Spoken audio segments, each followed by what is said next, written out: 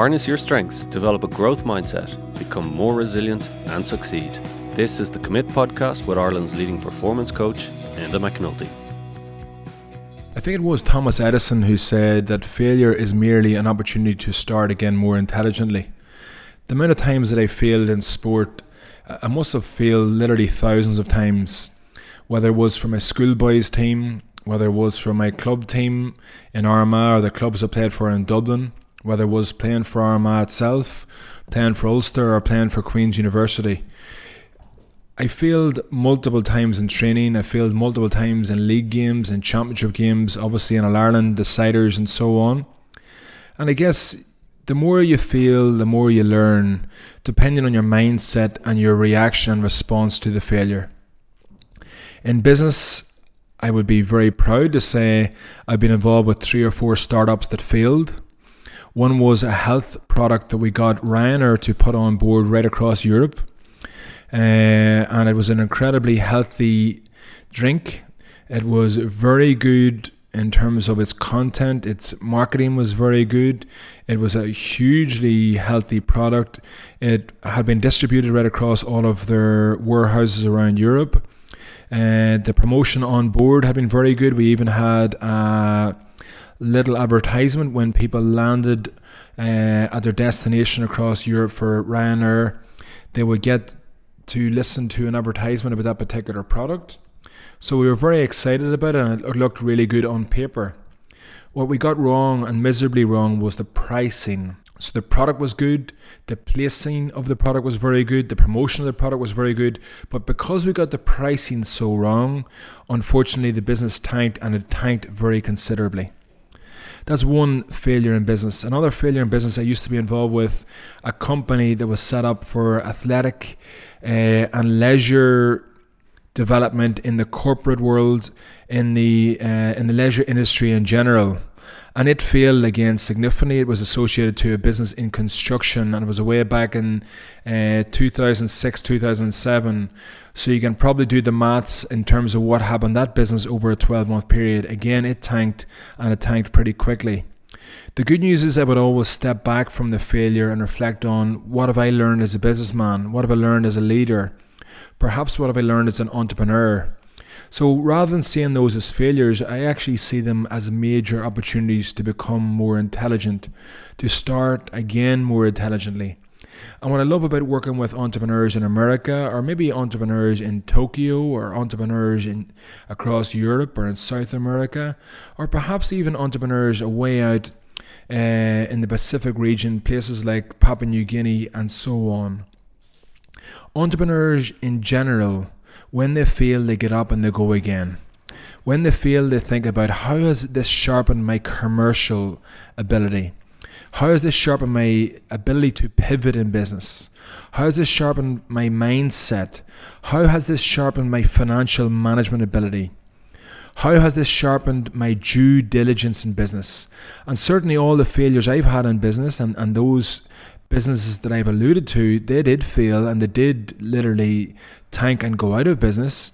What I've learned hopefully has made me more intelligent for the business we're currently involved with, obviously, which is McNulty Performance.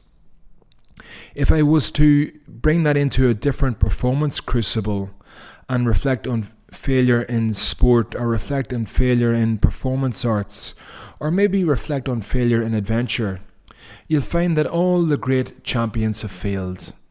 Of course, all the great champions, whether we go back to the Edisons, the aforementioned, or the Henry Ford, or maybe we talk about really famous people like the Muhammad Alis or the Michael Jordans, I guess, those gentlemen in sport that have made failure really, really tied to success. Or maybe we flip into obviously talking about women's sport, and we think about people like even the Williams sisters, who've used adversity and failure as part of the formula for success. And then we flip again into a different performance crucible, and we look at dancing, and we've looked at dancing beforehand in the podcast beforehand, and how Padraig Moyles would have said that losing his position temporarily as lead dancer would have resulted in a significant opportunity to improve, to reflect, and to step up and become even better as a world-class dancer. For me, it's not the failure that matters, it's how you respond to the failure that matters. Between the stimulus, that is the failure, and your response, we've all got a choice. So whether that is perhaps we fail in business and we go out of business, perhaps we go bankrupt and somebody very close to me at the moment has went bankrupt. So what do they choose to do as a result of the bankruptcy? Perhaps you lose in a major championship game in Gaelic football. How do you choose to respond to that? Perhaps in business you lose a major contract to a global client that you've spent 5 years, first of all, acquiring the contract and then delivering on the contract, but maybe you lose it. So how do you choose to respond to the failure? That's all about your psychology and all about your mindset. And the good news is that we can choose our psychology and we can choose the mindset that we apply.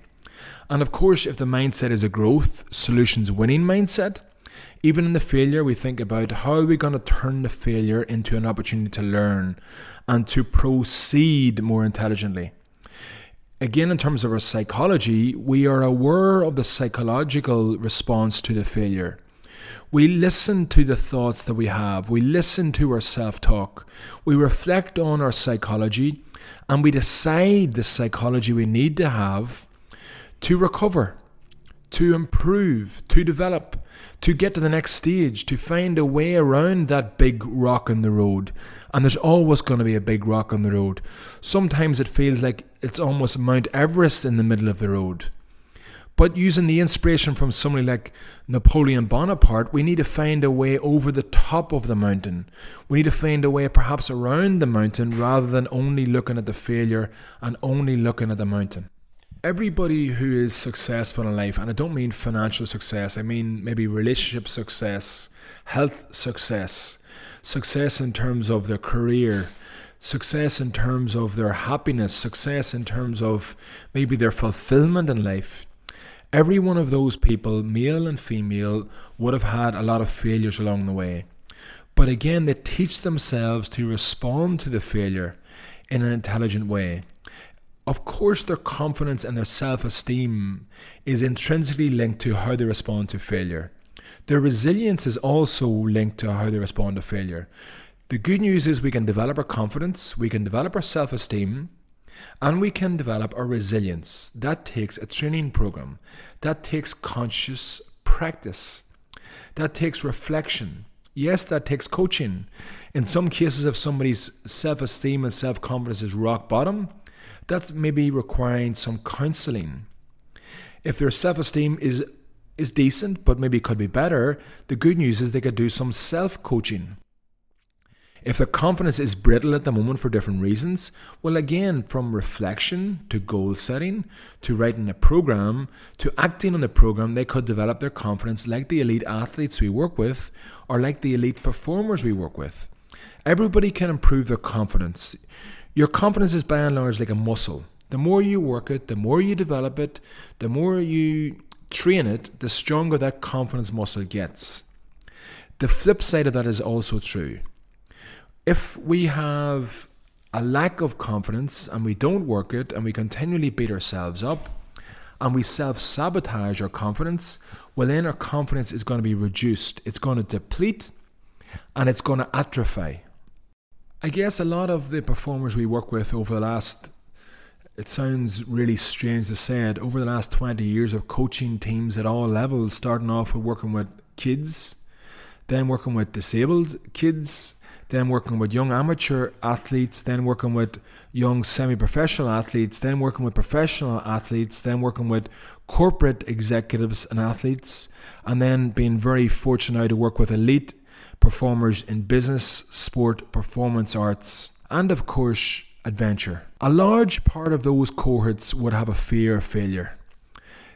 The best of the best are able to manage that fear. They're able to turn that fear of failure around into a privilege. That they use the fear of failure and they focus that almost into fuel for the fire of improvement. They're able to utilize the fear of failure to continue to achieve that flow state that we referred to earlier in the podcast. So rather than getting almost tied down or inhibited by the fear of failure, they're aware of it, but they can manage it, deal with it, and still get into that flow or peak state. Fear of failure does not have to hold you back. Managing the fear of failure, again, is a choice. It's about your training. It's about your conditioning so that you change from being inhibited by the fear of failure to using it as fuel to improve your performance, to drive your performance, and to allow you and enable you to get into the flow state.